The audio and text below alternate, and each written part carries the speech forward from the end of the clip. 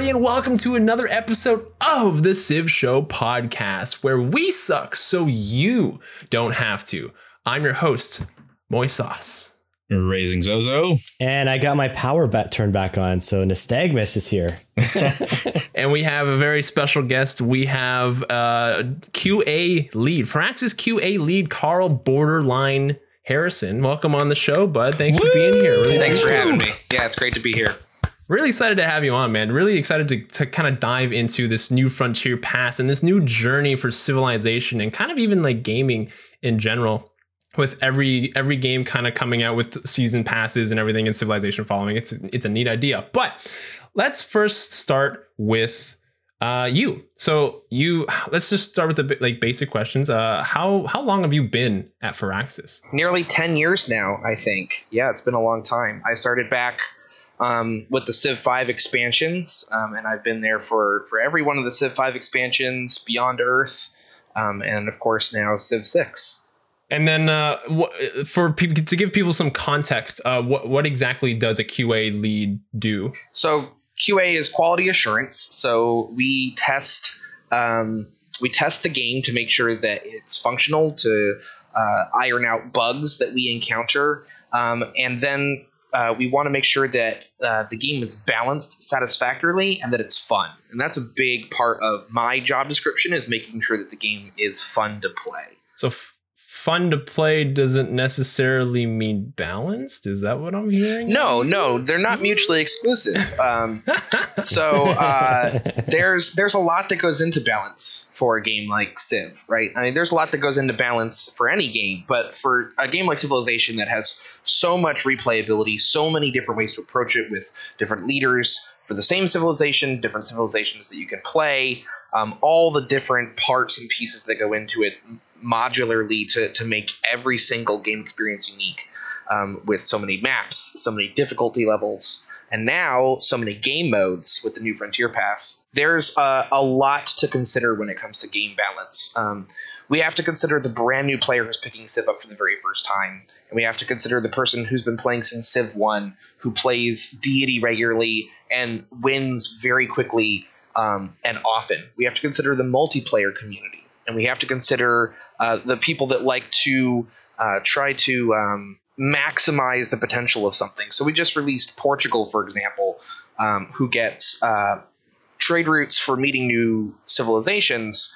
Obviously, the more civilizations that are in your game, the crazier that gets. We can't balance the core mechanics of that around playing on the tiniest map size and the largest map size every single time. There has to be some kind of middle ground there.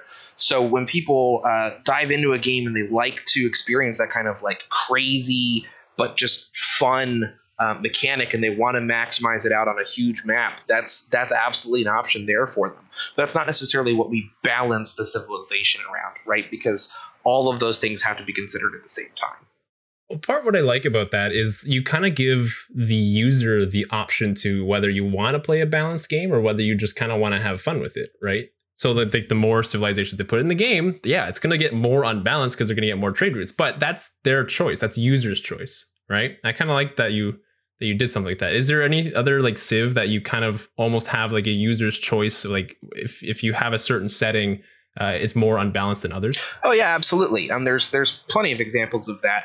You know, you could play a Highlands map that has lots of hills and then play a hill-based civilization like Gaul or the Inca. You could play a cold map or a tilted axis map where the ice is on the inside instead of at the poles, and then play a cold or tundra-based civilization like Russia.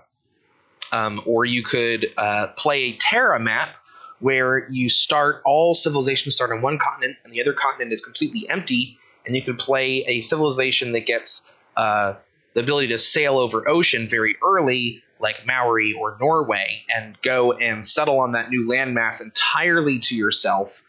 So there's absolutely tons of combinations exactly like that within the game, and that's intentional. Like you're saying, we want that to be player choice. We want the player base to have the option to replay the game however they want to. And that was a big driving factor behind the game modes in New Frontier Pass that, as Anton keeps putting it, are the toppings on your Civilization ice cream sundae. Did you have to specify ice cream sundae this time? It sounds good, right? I mean, everyone likes ice cream. So, well, I think it's pretty apt, just like other toppings for Crazy Sneaker Sundays, there are clear favorites, right? Like you have your chocolate chips, like the Secret Societies, right? Everyone uses Secret Societies now. And then you have your cherry on top, like Barbarian Clans. Yeah, or your heroes, your heroes where King Arthur comes and helps you conquer everybody really quickly.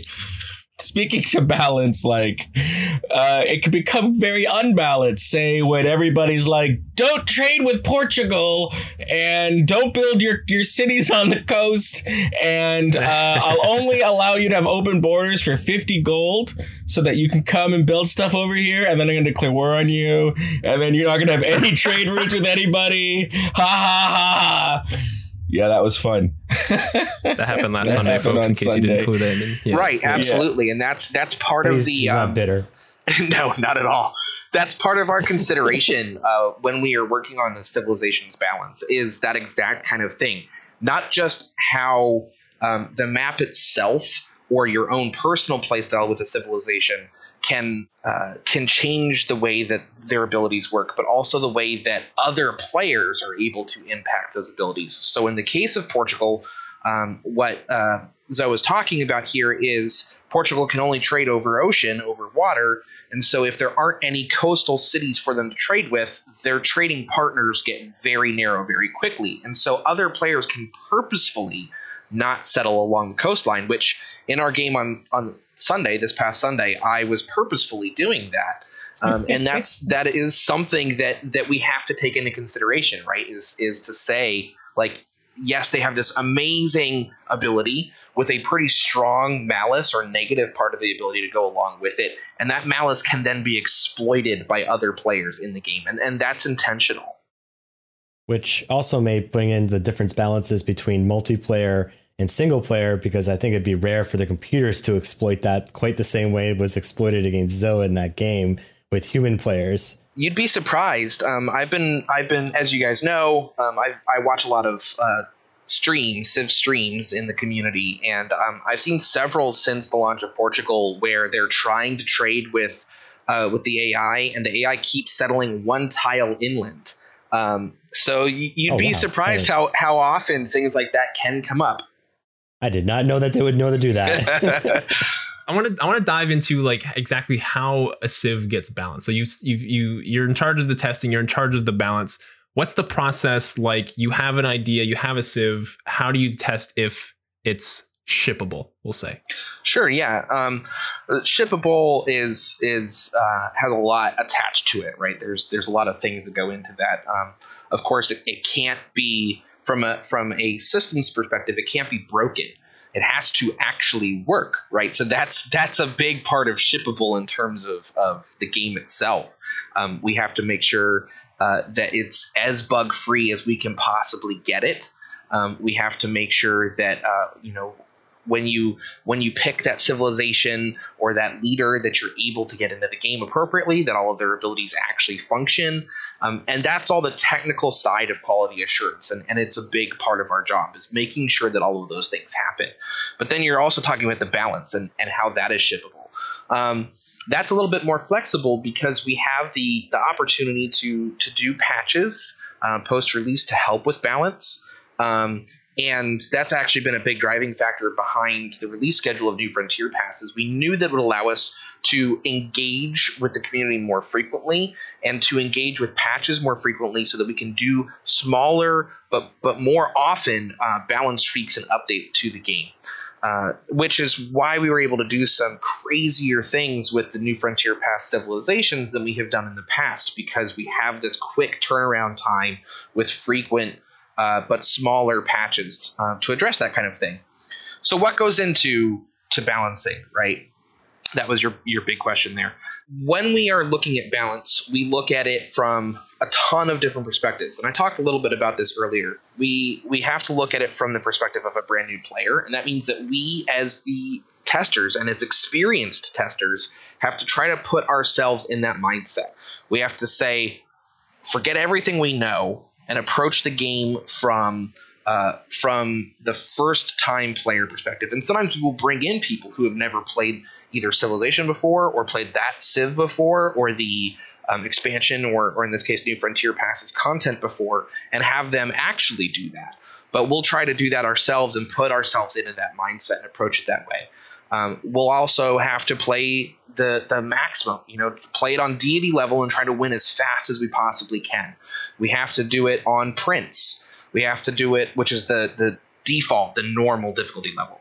Then we have to test it on different map sizes. We have to test it against different other civilizations in single player to test it against the AI.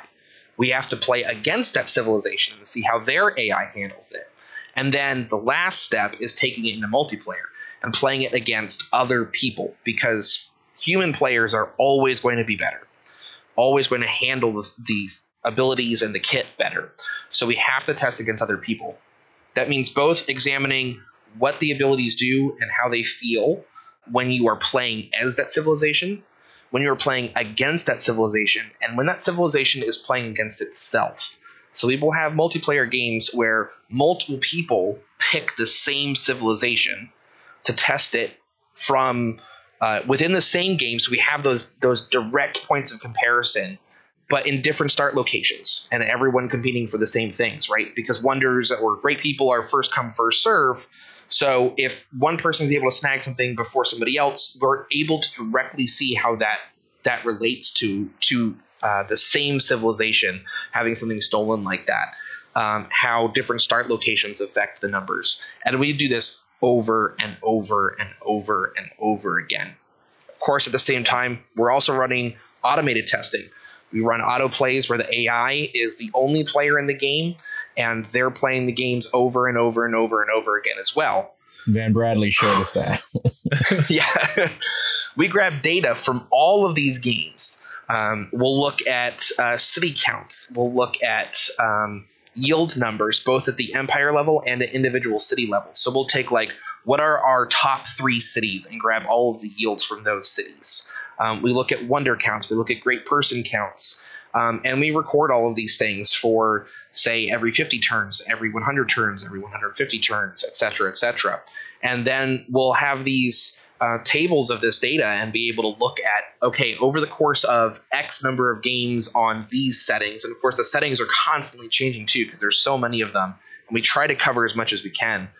We'll take a look at all of those different data points and see where the strengths are, see where the weaknesses are, see what the similarities are between all the different games, whether it's the same settings or different settings, and take all of those different things into consideration for how we approach the balance of a civ or the balance of a district or the balance of units in the game.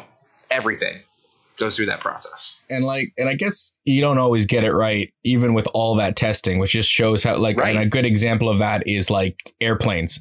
From vanilla to now, the airplane has gone through such a revision. Now there's a point to building them. But I remember when the game first came out, it's just oh my God, fighters suck. Why would I ever do this? right. It needs its own district. They don't do much damage. They die really easily.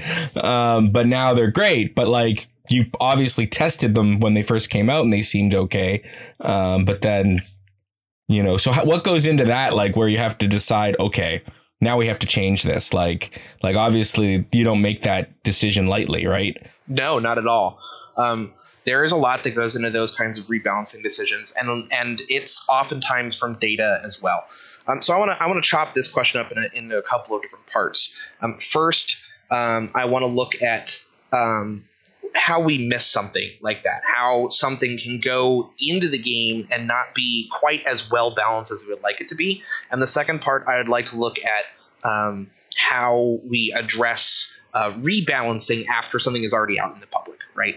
So part A, when we're working on something, you know what? I'm going to pull up a calculator very quickly. I should have done this before. I knew that I would have to answer this at some point, but if we have it's we all have calculators in our pockets nowadays. Well, this came up this came up last week when we were just talking, and I said then. I don't have a calculator in front of me, so I should have done the math ahead of time, and I didn't do it, right? So if we have a team of 10 people working 40 hours a week, right? That's 400 hours of game time, assuming all of it is spent in the game, which of course it isn't, because we have to get the builds, we have to update the game, right? There's discussions about balance that happen. But even if we're playing 100% of our work time is spent in the game, that's 400 hours a week, right? And if we work 52 weeks a year, that's 20,800 hours. So let's say 21,000 hours, okay?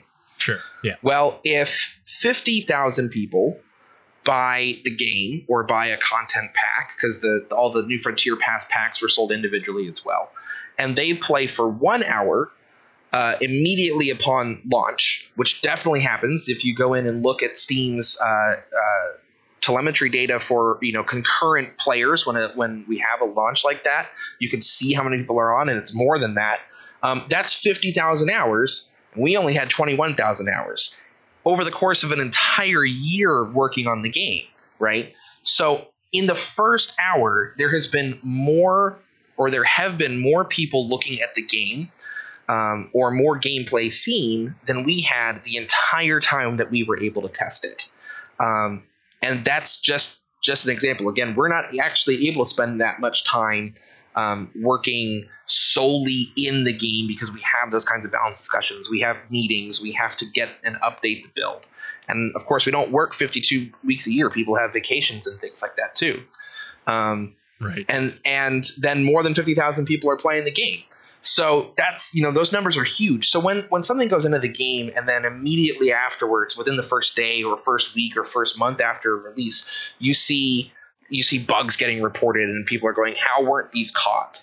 Or you see balance issues getting reported, like say with airplanes, and people are saying, how did they think that this was okay? Well, that's why, because airplanes come in very late in the game, right? And so we've had to play, 2,100 hours or 21,000 hours of the game. Well, how many of those hours were spent just with airplanes, right? There's only so much time that we have that we can assign to or devote to all this stuff. So we're able to look at as much as we can, but there's still a limited time there. And then that gets into the public's hands, and the public are like, I want to do only airplanes all the time. And they dump 50,000 hours into just airplanes. And a good portion of those 50,000 people are specifically looking for exploits. Right, exactly. Right? Yeah. And we are too, granted. But again, the time difference there, 21,000 hours, we can't spend all of it looking for exploits. And then we have people spending 50,000 hours total, cumulatively, looking just for exploits. Like, there's a huge difference there. So that's how things like that happen, right? So we will balance it to the best of our ability, to the best of what we think we have based on our data. And then within 1 hour of a launch, there has already been more data collected than we could ever possibly put into it. And this is not just a thing with Firaxis or with Civilization. This is the case for every single video game that ever gets published. And it's how you see those kinds of things come out in the public.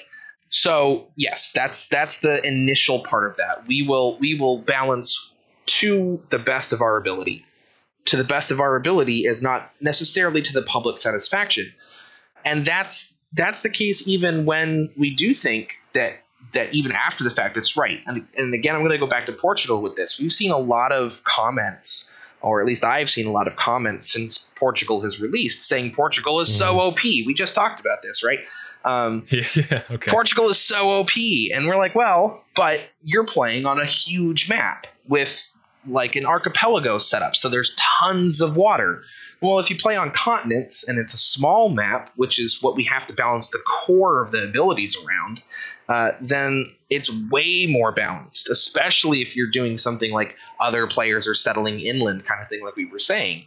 So, when that comes in with the exploit kind of situation. So players will purposefully try to exploit the game to the best of their ability because it's fun. And that's the player choice. We want players to be able to do that. That's the glory of Civilization. There's so many different options and ways to approach it, and that's intentional. But it does mean that you can create these crazy combinations So then we get the feedback that something isn't balanced correctly when that's not necessarily what we were balancing against, at least all of the time. So that's part A. Part B. What was part B? Part B was after the fact. I don't remember. Part B Great answer. was when something has already come out.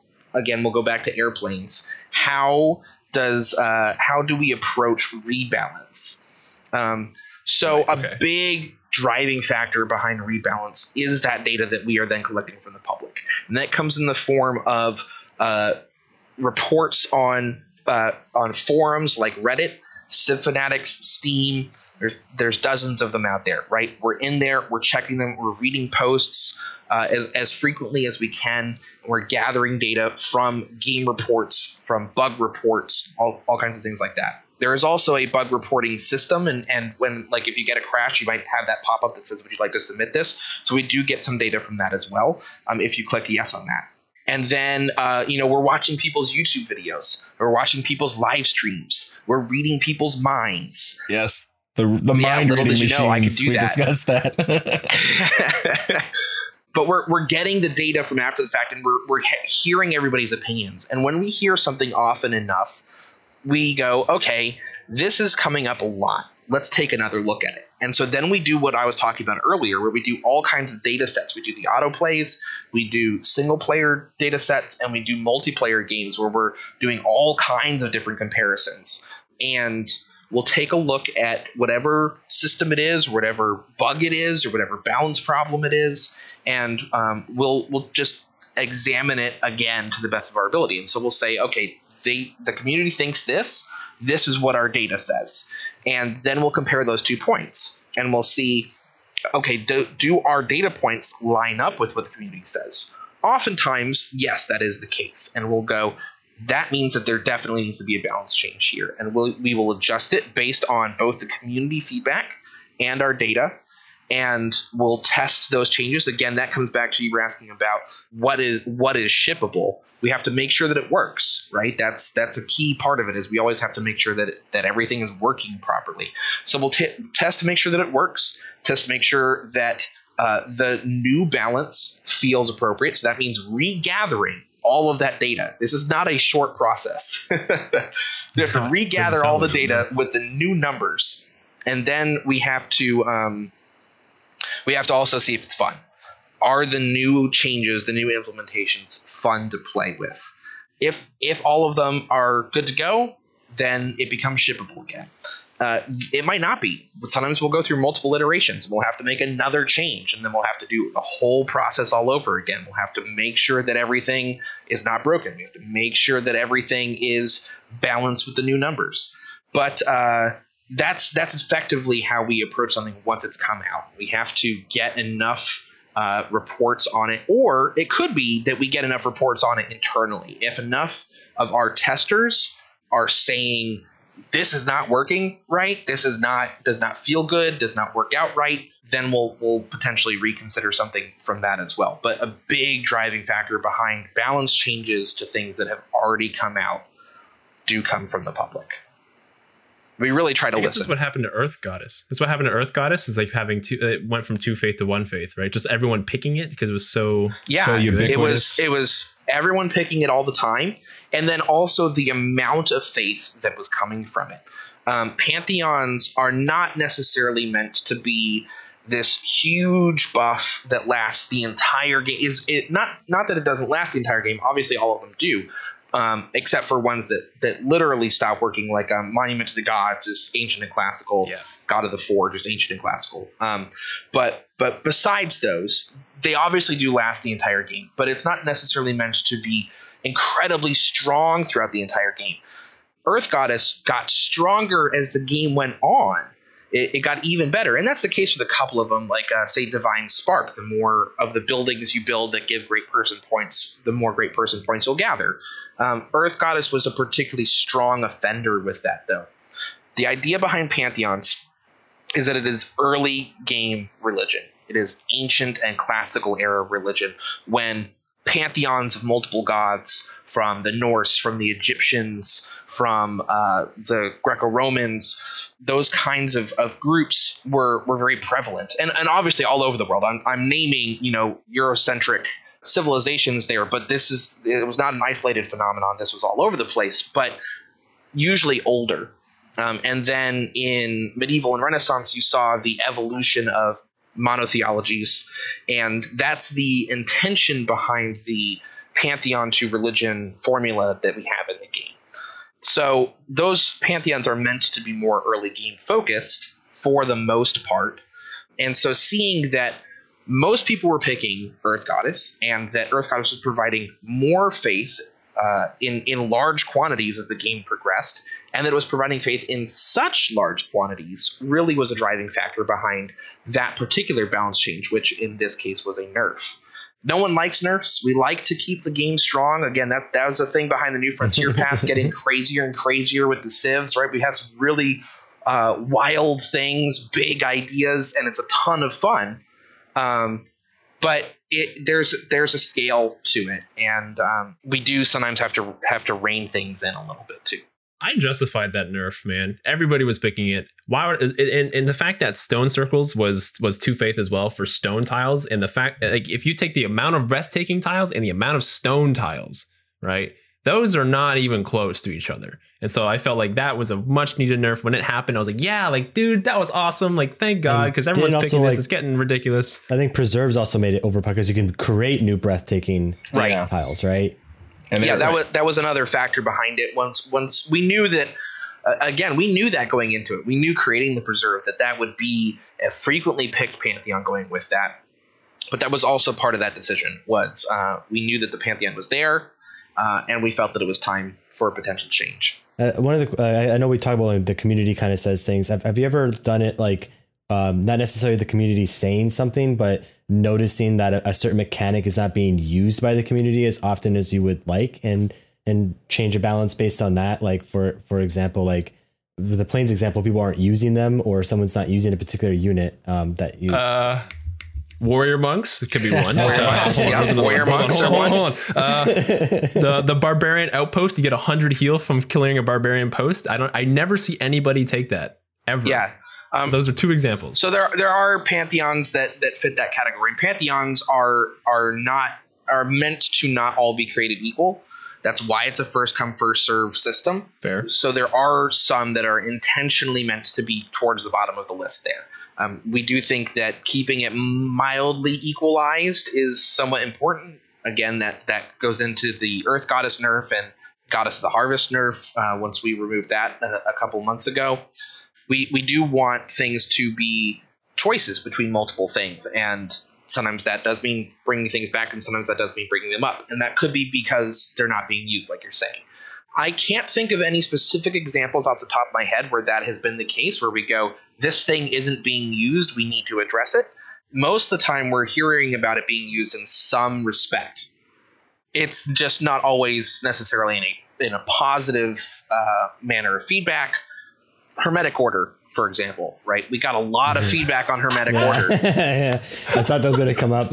Right. So that is an example. Like it wasn't being played, but at the same time it was. People were saying, I'm picking this and I'm not finding ley lines. I'm picking this and it doesn't feel strong. And then I'm no longer picking this because of those things. So it definitely, Hermetic Order was picked the least out of the 3, or out of all 4, the 3 other secret societies. So that warranted a balance change there. But that doesn't mean that there was a lack of feedback, or even a lack of screenshots or save game files or things like that being delivered to us through the forums. And so we still had plenty of data points there. Same thing with the airplanes. Like back at launch, yes, people weren't using airplanes very often, but part of that was because the data had already come out. People were already reporting, I've been using airplanes and they're not strong enough. They don't do enough damage. And the production investment into the district and then the unit, and then the gold maintenance cost of the unit is not warranted for the effectiveness of the unit. So we still get that kind of data. I think that in nearly all cases that is true. But the fact that something isn't being used when we want it to be is absolutely a driving factor. We just have data on it as well. And my last burning question I had about all the data you collect, which is the autoplays, which I think some of our friends would like to know, is during your autoplays, is Coupe as bad as Van Bradley's bracket match he's had? Because Coupe was like notoriously horrible in that bracket. He just kept like settling cities all over the place and not really collecting himself. Yeah. So our autoplays, our autoplay testing is managed by our AI engineers. So I don't actually interact with that directly, and I don't see the logs and stuff. It's actually more helpful for them because they set up the scripts for the automated testing, and then they gather the logs directly from that and compare them. It cuts out the middleman to have us not in the equation, right? It saves some time there. I don't know. I'm able to see them sometimes. Like when we were in the office before COVID happened, the autoplay machines were set up in hallways so that people could watch them. And sometimes, I would be on my way to or from a meeting and I would stop and I would stand there and watch them play sometimes. So yeah, that was interesting. I think that Coupe's settling has always been a little bit suboptimal. I don't know the extent to that, and I also don't know the evolution of that over time. So, for example, I don't recall what it was that we were talking about earlier, but I had thought of this, but I forgot to bring it up. There are often ripple effects from changes. I think it was when we were talking about going back and rebalancing something, right? So whenever you change something, there's ripple effects from it. And that's whether it's in a single iteration or multiple iterations. It can have ripple effects across multiple systems every single time. And some of them are unintended and some of them are unseen until later, right? Especially if it's a more niche case. So when we are working on something, there might be ripple effects into a system like AI settling, right? So we might have something that improves the quality of one tile over another all of a sudden because of a district that's come out or because of a wonder that's come out or any number of things like that might be having an impact on it. And so the AI's behavioral trees are taking something into account that it wasn't before, and so now that they're changing. So I don't know the precise or even imprecise path of Coupe's settling behavior. But I do think it has probably been a little bit suboptimal in a big picture sense since he's come out. I have a quick question. About AI. I don't know if you can answer it. If you can't, that's totally cool. I'm curious how they work on a high level. You just mentioned behavioral trees. So is it that every leader has like their own agenda apart from the actual agenda, but their own agenda of like how much I want science, how much I want to settle cities, how much I want military, and it kind of just prioritizes on the fly? Is that how it works? So I'm no AI engineer, but as I understand it, there's all kinds of things that are getting weighed in at any given point. And so they'll be running an operation for something and they might have to change because of a new input. And that could be a war is declared or a wonder was stolen or a wonder becomes available or a district becomes available. There's so many things happening in Civ all the time, right? So many things. And even for a human player, unless you are a Civ streamer or CPL player that is playing the game all the time at really high levels, and so you know exactly what the timing is, and you remember the production numbers and the exact unlocks and everything. If you're not one of those players, there's a lot to remember. Even if you are one of those players, there's a lot to remember, and it's hard to do. But especially if you're not one of those players, and you're just playing casually, there's so much to remember. And I see questions all the time about little things that as somebody who plays the game all the time, I'm very familiar with, but I can totally understand how somebody who doesn't play it all the time isn't as familiar with it. When does this happen? How does that happen? When do I settle more cities? When do I start building universities? How do I prioritize universities, right? And so the AI at the same time is getting the same kind of inputs. They're getting, okay, I have to pick my tech. I have to pick my civic. I have to do this wonder. I have war declared over here. I want to declare war over here. And the units have to go different ways. And all these different things. And the AI behavioral trees have to evaluate all of these different inputs at the same time, all the time, and course correct constantly, right? It's a complicated system. Like I said, I'm no AI engineer, but I applaud the work that our team does for that. I think that they do excellently with the sheer quantity of stuff that the AI has to handle, and that overall our AI performs very well with all of that considered. And over the course of the New Frontier Pass, we've been constantly making AI iterations. Every single release that we've had has had AI changes. Every single balance patch that we have had and free community update that we've had has had AI iterations. And I've seen even our top level players in the streaming community say after every single one, literally every single release, they go, the AI has gotten better. I've seen the AI start doing this thing better or start doing this thing better every single time. And that's been really awesome to see, because I know that our AI engineers have put so much time and effort into it, really trying to address the areas of feedback that we're getting from the community about places that the AI has been weak. And that's something that we really wanted to come out with strong out of the gate and continue to support throughout the life of the New Frontier Pass. I think the AI gets a lot of flack. I think a lot of people like to complain about it because it's easy. It's so easy to complain about AI when you don't understand it. So it's a good point. I don't know. Like I'm a programmer, right? So like I kind of understand a little bit of AI. Like I understand at a very high level, and I always tell people, I'm like, dude, it's way more complicated than you think. You'll change one thing and like 20 billion other things is going to change, and suddenly like it doesn't work anymore. So I think like, people just underestimate how complicated the decision tree has to be in a game like Civ, right? Like it took us a while to build a computer that can beat human players at chess, right? But chess has a finite number of possible combinations. Whereas yes, like the number of possible combinations that Civilization has makes that look like, a walk in the park by comparison. To expect like the AI to like start trumping human players that are playing at very high levels, I think is a little bit unfair. And emphasis on little bit, because that's not that's actually really unfair. So and even then they do still trump them at times. I was watching a stream just earlier today where deity level AI turned around and declared war on the human player and made their game go in a very unexpected direction. Not what they were planning on trying to do, and it made them have to completely change their own course. The same exact thing happened to AI. Right? The AI will have a plan. They'll be working on something that they want to do.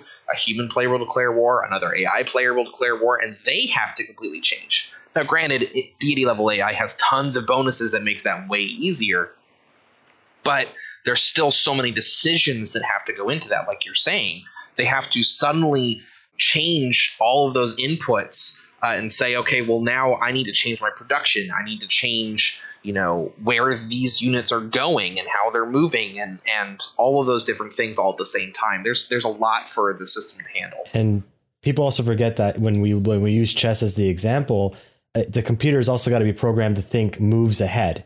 So not just like the decision that has to be made right now. What's the decision that's being made right now that's going to make me do a move 7 moves from now?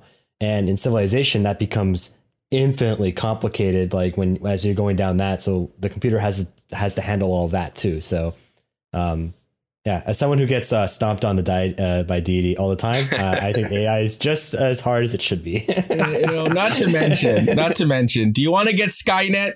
Because that's how you get Skynet. When Civ AI gets too smart, it wakes up and realizes, I know what the real solution is here. Right, we don't want that, okay? We can't make Civ AI too smart. Well, they can already read our minds. It's already reading our thoughts. Yeah, it's already looking at our brain patterns and our eye movement. Who knows? Like, we play Civ so much. Some of us play 6-7 hours a day. Not really, but yeah, we do.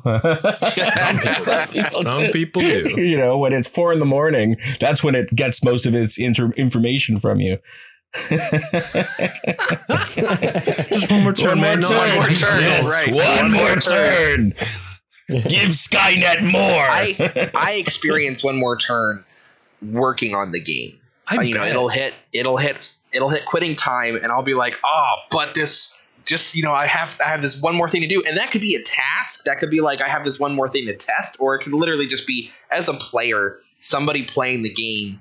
I want to complete this wonder. I want to complete this era, or whatever it happens to be, and it leads to another thing, and it leads to another thing, and before I know it, it's been, more time. Let's play a quick game of Civ, said no one. Yeah, exactly. There's a solution, guys. Casinos figured it out. All you got to do, turn off your phone, get rid of all your clocks, and blank out your windows. You won't be able to tell what time it is, and there you go. Problem solved. Yep. Do you want to move on to some community questions? Sure. Okay, let's do that. I caught one in the chat that I really enjoyed, and I think you have an answer for. It was from, let me take a look real quick. Stogie. It was from Stogie. They wonder if they have any folks on staff with degrees or training in history, or if they get consultants. Carl? Me. Yeah, it wasn't Carl. Yeah. So I have a Bachelor of Arts in classical culture, so that's Greco-Roman culture, and in Latin. And I have been able to put that to use working on the game, particularly in Mediterranean civs. And it's awesome. It feels awesome getting to use it that way. It's not the way that I intended. It's not the way that I expected to go in life, but getting to use my education further the flavor and historical accuracy of the content that we have in the game really feels fantastic. And I am absolutely not the only one. We have tons of experts on different areas of history and civilization, whether it's amateur or professional levels of interest and knowledge. We absolutely have that represented. Yeah. But sorry, real quick, but we do still have experts. We do still bring in experts, and we talk to experts about various things. If we're missing if there's a piece of historical information that we're missing, we do talk to experts for it. Or if we just want to double check, you will talk to experts for that too. So the answer is yes to both.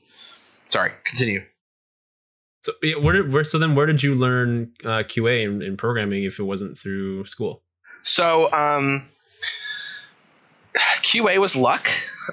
This is an interesting story. I actually didn't anticipate telling this story tonight, but I'll tell the story of how I started at Firaxis. So I have been a long time Civ fan. I think my first Civ was Civ 4 in high school. I was actually I no longer play, but I played French horn, and I was in band class. And one of the other French horn players, was like, "Hey, have you ever heard of this game, Civilization?" And I was like, "No, what is it? What does it do?" And he was like, "It's like the coolest thing. You go through history, and you can have all the history is anachronistic, and you can have it at different things, different times. So you can have like tanks fighting knights, and you can have battleships fighting wooden frigates." And I was like, that sounds awesome, and I would have played that game. So I did. I went and I bought it, and I played it, and I loved it, and I played it all through high school, and I played the expansions and all of it. Well, then I went to college, and Civ 5 was announced, and I lost it. I was like, this is the coolest thing ever. I was reading every single press release that came out about the game. And, the fact that like they were bringing in language experts to do the voice recordings in the actual languages of the leaders that they spoke at the historical time. I was like, that is the coolest thing. And now that's what we do for all the leaders, right? We've been doing that ever since. But at the time that was new, and it was so cool to hear about. So I was so excited. And I was like, I'm buying this game, and I'm buying this game for all of my friends because I want to play multiplayer with them. Because they were all like, I had multiple friends who were interested in the game, but they were like, I don't, it's college, we're all broke kids, and they were like, I don't know if I want to spend the money on it. And I was like, it's okay, Christmas present. Wow. So yeah, so I went and I bought the game for everybody, and had it shipped to their houses. I, of course, got the special edition that came with all the little miniatures and the soundtrack and the art book and everything.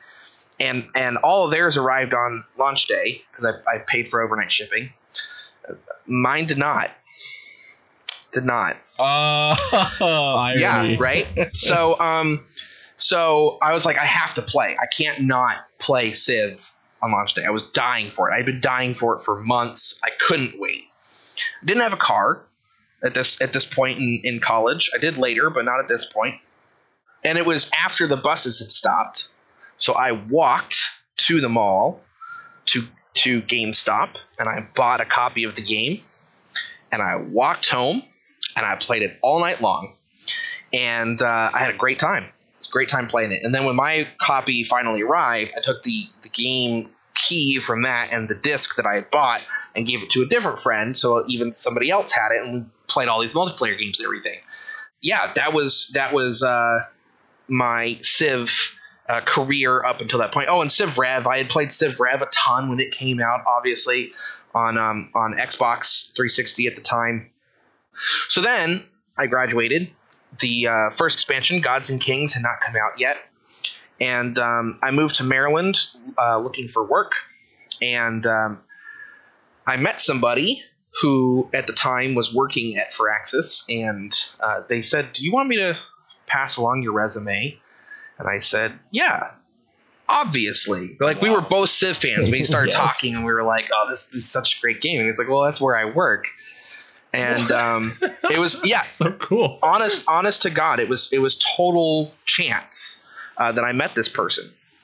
Well, I landed my interview, and I went in and I talked to them, talked to the interviewers, and I told them this exact story. I said, I walked to the mall to buy like a 5th copy of Civ 5 because I had to play it that day when my special edition did not arrive. And they were so impressed with my level of enthusiasm for the game. Obviously, there was a lot more to it than that. You know, I had the history degree and everything, but like I had the clearly had passion for the game and tons of knowledge of the game. And I already lived in the state. You know, I didn't have to be relocated or anything. I lived nearby. So there were several factors that went into it. But I think it was that story that really did it. And so that's how I got into QA, how I got my foot in the door, and I've been there ever since. So it's, you know, it's been a long road of learning, and I've also self-taught myself how to program since then. That is also an ongoing process. There's so much to learn, but a lot of that it just is. means you're a programmer. Like, come on, right? A lot of it is self-taught since then, or on-job training. But yeah, so for people who are interested in this kind of thing, like, who you know is a big part of it, but always reach out and apply and keep trying. You know, I get questions, how do I apply to Firaxis all the time? Any job listings we have are always up on our website. So go there, check, and, you know, keep trying, keep educating yourself, keep learning, and keep following your passions, because that makes a difference. Hey, man, thanks for the insight. Yeah. That was a cool story, though. That's a good story. That was a very cool story. Okay, let's move on to another community question here. This is a good one from Kiwi Mullet Boy. I like your name, by the way. Good old Kiwi.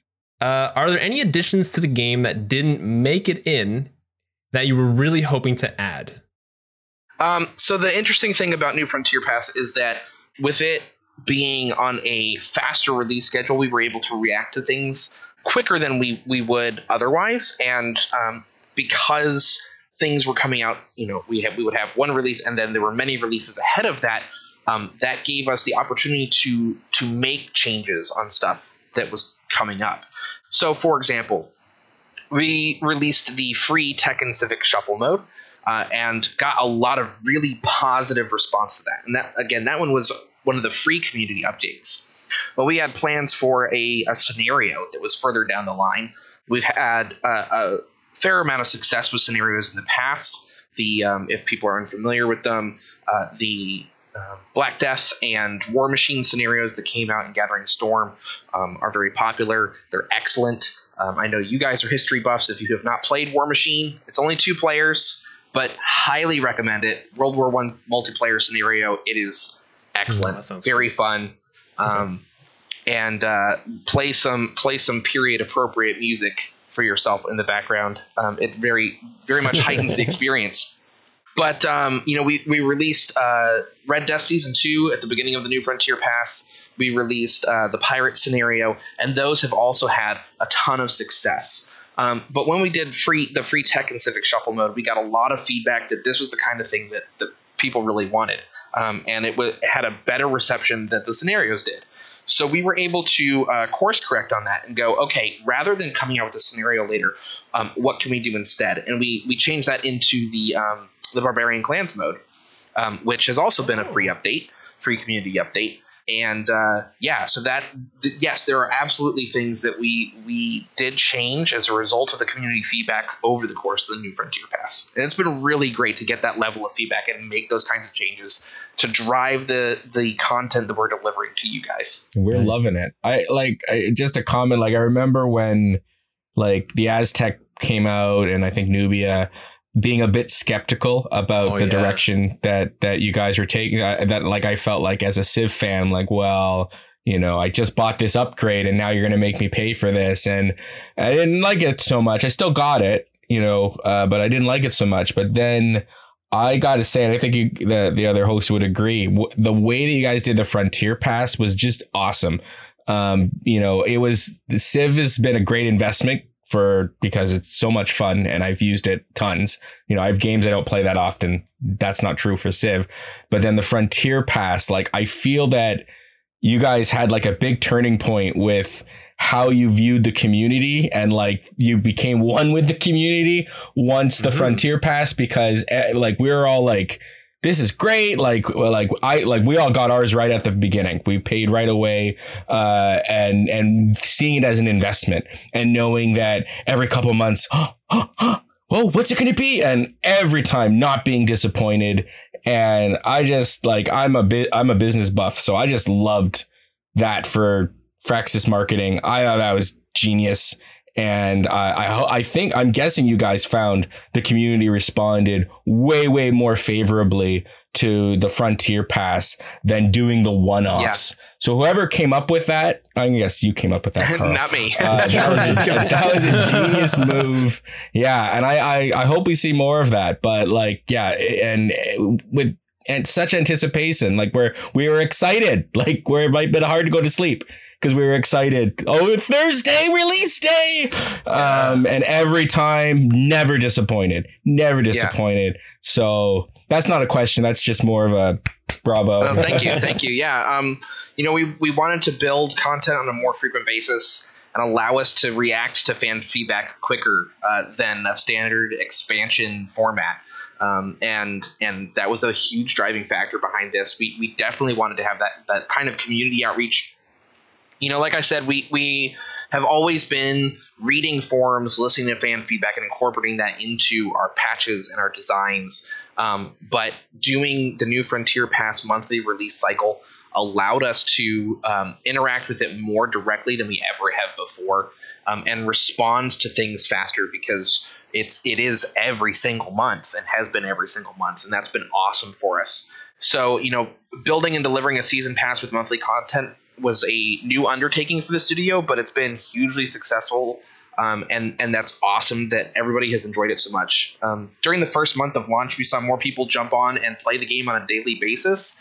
We did for either Rise and Fall or the Gathering Storm expansions, which is huge. Wow. I noticed that. Yeah. Yes. And then the daily active Civ 6 players has increased over time, which is no small feat in the 5th year of the product's life cycle. That's what blows my mind. Yeah, that's the genius part of it. Yeah. And I think part of that is also the, I was going to say the game modes, because like, I know we talk about like, you know, giving new civs every single time. My favorite part is like finding out what the new game mode's going to be. Yeah. And what kind of spice that adds to the game. Especially he since loves it allows Apocalypse you mode. to be.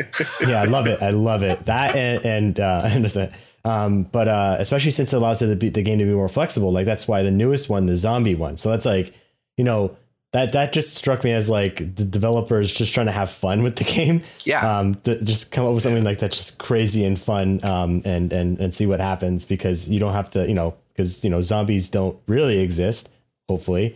And so not yet. It's like that Skynet we were talking about earlier, right? I love too, though, that we've also gotten to know the development team, because you guys use yourselves in the commercials. Yeah, that's been a lot of fun. I love that. Like, Yeah, so it's like you didn't hire actors or anything. You didn't say, "Hey, Sean Bean, come up from the basement. We need you," because I'm guessing you guys keep him in your basement, something like that. We got to meet all of you, and I think there's like usually a new face each time too. Yeah. So we enjoyed your commercials. Like, I'm glad to hear great. that. Yeah, it's been so much fun filming them. Well, whether we were doing them at home initially and we were able to do things like include our pets in them, or when we started going back into the office and filming them there, and we were able to do more things like effects and props, which, you know, you guys are all familiar with those videos at this point. Yeah, it was a ton of fun getting to film all of those and getting to participate in that. Yeah, it's been awesome to try out the different game modes, both as from a design perspective and as a player myself. And yes, zombie mode is absolutely a situation of us wanting to do something that's just a little bit different and fun. And Secret Society is the same kind of thing, right? Like that's sort of there is some historical reference for some things, right? Like Illuminati and alchemists and things like that. The ley lines, right? Like where all the wonders are supposed to be. I thought it would be cool if all the wonders built in the game made like new ley lines because they all like line up or something. That'd be cool. There's an idea there. Yeah, you know, trying to mess with things in a somewhat ahistorical manner like that has been a ton of fun. But at the same time, we knew that there was a lot of demand and desire for historical modes, and so that's been a driving factor as well. So we wanted to have a good mix of those kinds of things and throw some twists in there that players weren't expecting. And Zombies has absolutely been a good example of that. I know that prior to the release, like after we announced Zombies, but prior to the release of the DLC, there was a lot of skepticism about the game mode and people saying, I don't know about it. And since it's come out, I don't think I've seen a single negative thing about it. Now, granted, I can't look through 100% of the posts and comments that people make, so I'm sure that they're out there. But there have been so many positive responses to it. I was seeing, even just today, I've been seeing people's comments saying, you know, I've been playing with the Zombies mode, and I like it way more than I thought I was going to. And I think a big part of that is because, like, every single game of Zombies is a little bit different, right? So sometimes you have almost no zombies at all, and sometimes you have that kind of zombie apocalypse situation where it's just there's a ton of them and they're just coming at you all the time. But the game we played just this past Sunday, which had Zombies mode turned on, there were some, but I don't think it was ever overwhelming. They were mostly manageable most of the time. Very annoying for you at times, attacking your walls constantly, but they never like captured a city of yours, and we never had these massive waves come through. And I don't think we even built barricades and stuff like that to have to defend. But those options are still there, and I love being able to use those defensive improvements that are new to that game mode in general gameplay ways that have nothing to do with the zombie mode whatsoever. And, you know, getting to build these lines of defense against, like playing on a DD level game and building these lines of defense, like especially if there's mountain passes or something, you can barricade them up and stuff. Oh, it's so much fun to be able to do this kind of tower defense setup. Or playing as China, since China's Great Wall improvement automatically counts as a barricade. I remember the first time that we implemented that in the game, and I was testing it. I wasn't actually testing for that effect. I was just playing, and China ended up as one of the random civilizations that I had, and zombie mode was enabled. Every single game we played at the time had zombie mode enabled. And so I was neighbors with China, and they came over and settled way too close to my territory. So I went over and I attacked them.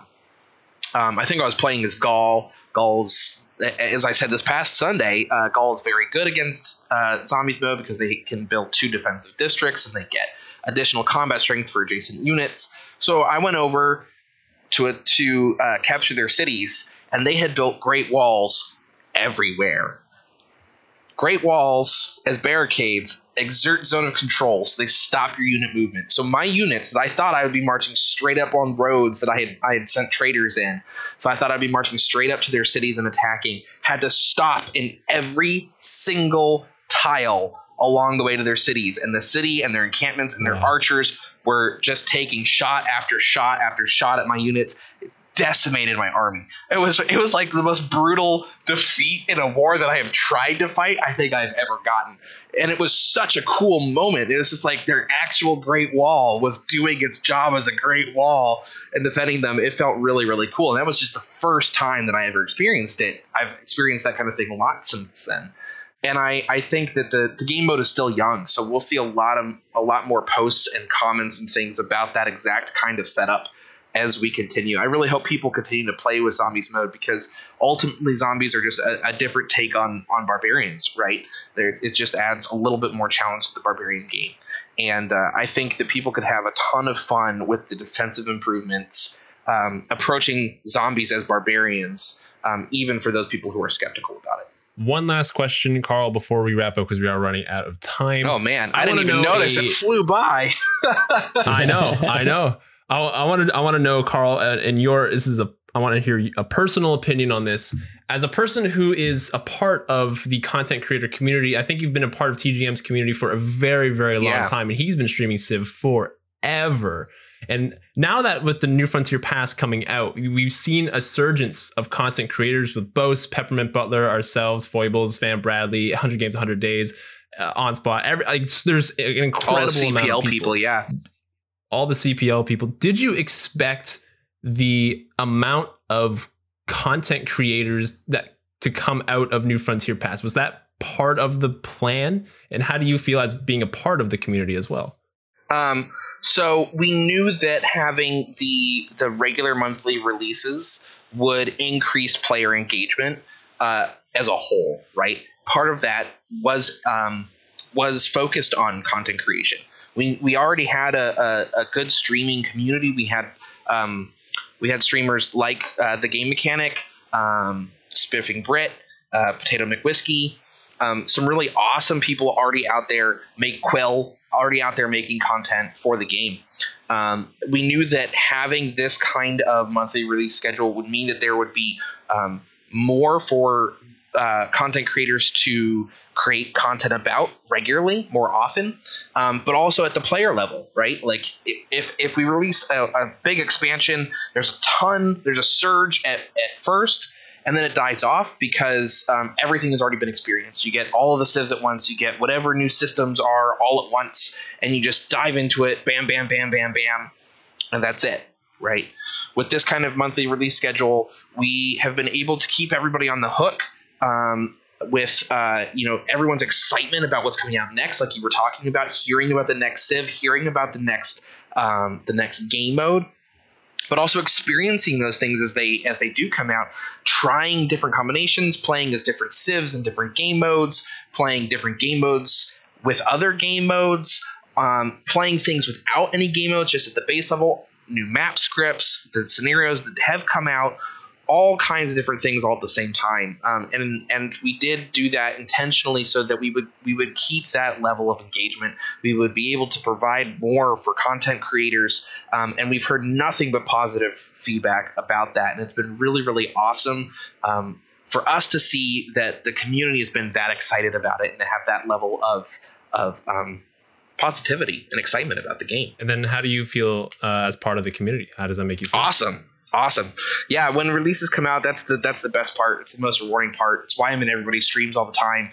Getting this, well, obviously it's part of the job as well. Hearing the feedback, hearing the bugs, seeing them, firsthand. Right. People will test things for me. That's awesome. When I'm in somebody's stream and they're like, "Hey, we just got this bug. Let's see what happens when we do this." TGM for science, and they'll actually test it for me, or I can get a save from the streamer. That's been really great too. But hearing all the excitement, hearing all the positive comments and feedback and everything from people firsthand has been awesome. And it's absolutely the most rewarding part. And it's why we do this, because we have such an awesome, amazing community.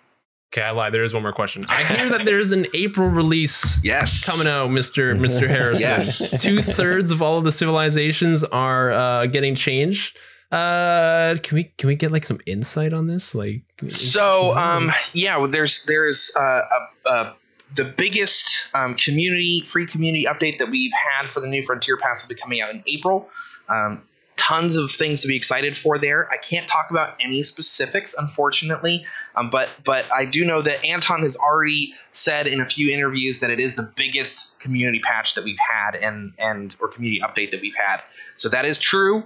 It's the biggest one, and I think that people are going to be really happy with some of the stuff that's coming out. So stay tuned. Keep watching all the social media channels for Firaxis for that announcement once it comes out, and we really look forward to everybody getting that later this month. Oh, so excited for that. Yeah. Man. Very So excited. Very excited.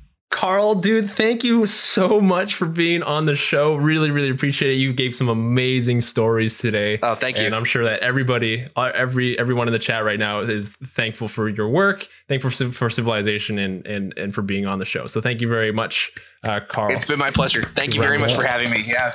Everyone's clapping at home right now, aren't you? We know you are, guys. We know you're clapping at home. Zoe, why don't you take us out? Absolutely. Well, thank you very much again, Carl, and it was really fun playing you on Sunday. I look forward to our next bout where I can attack you with knights and all that glory.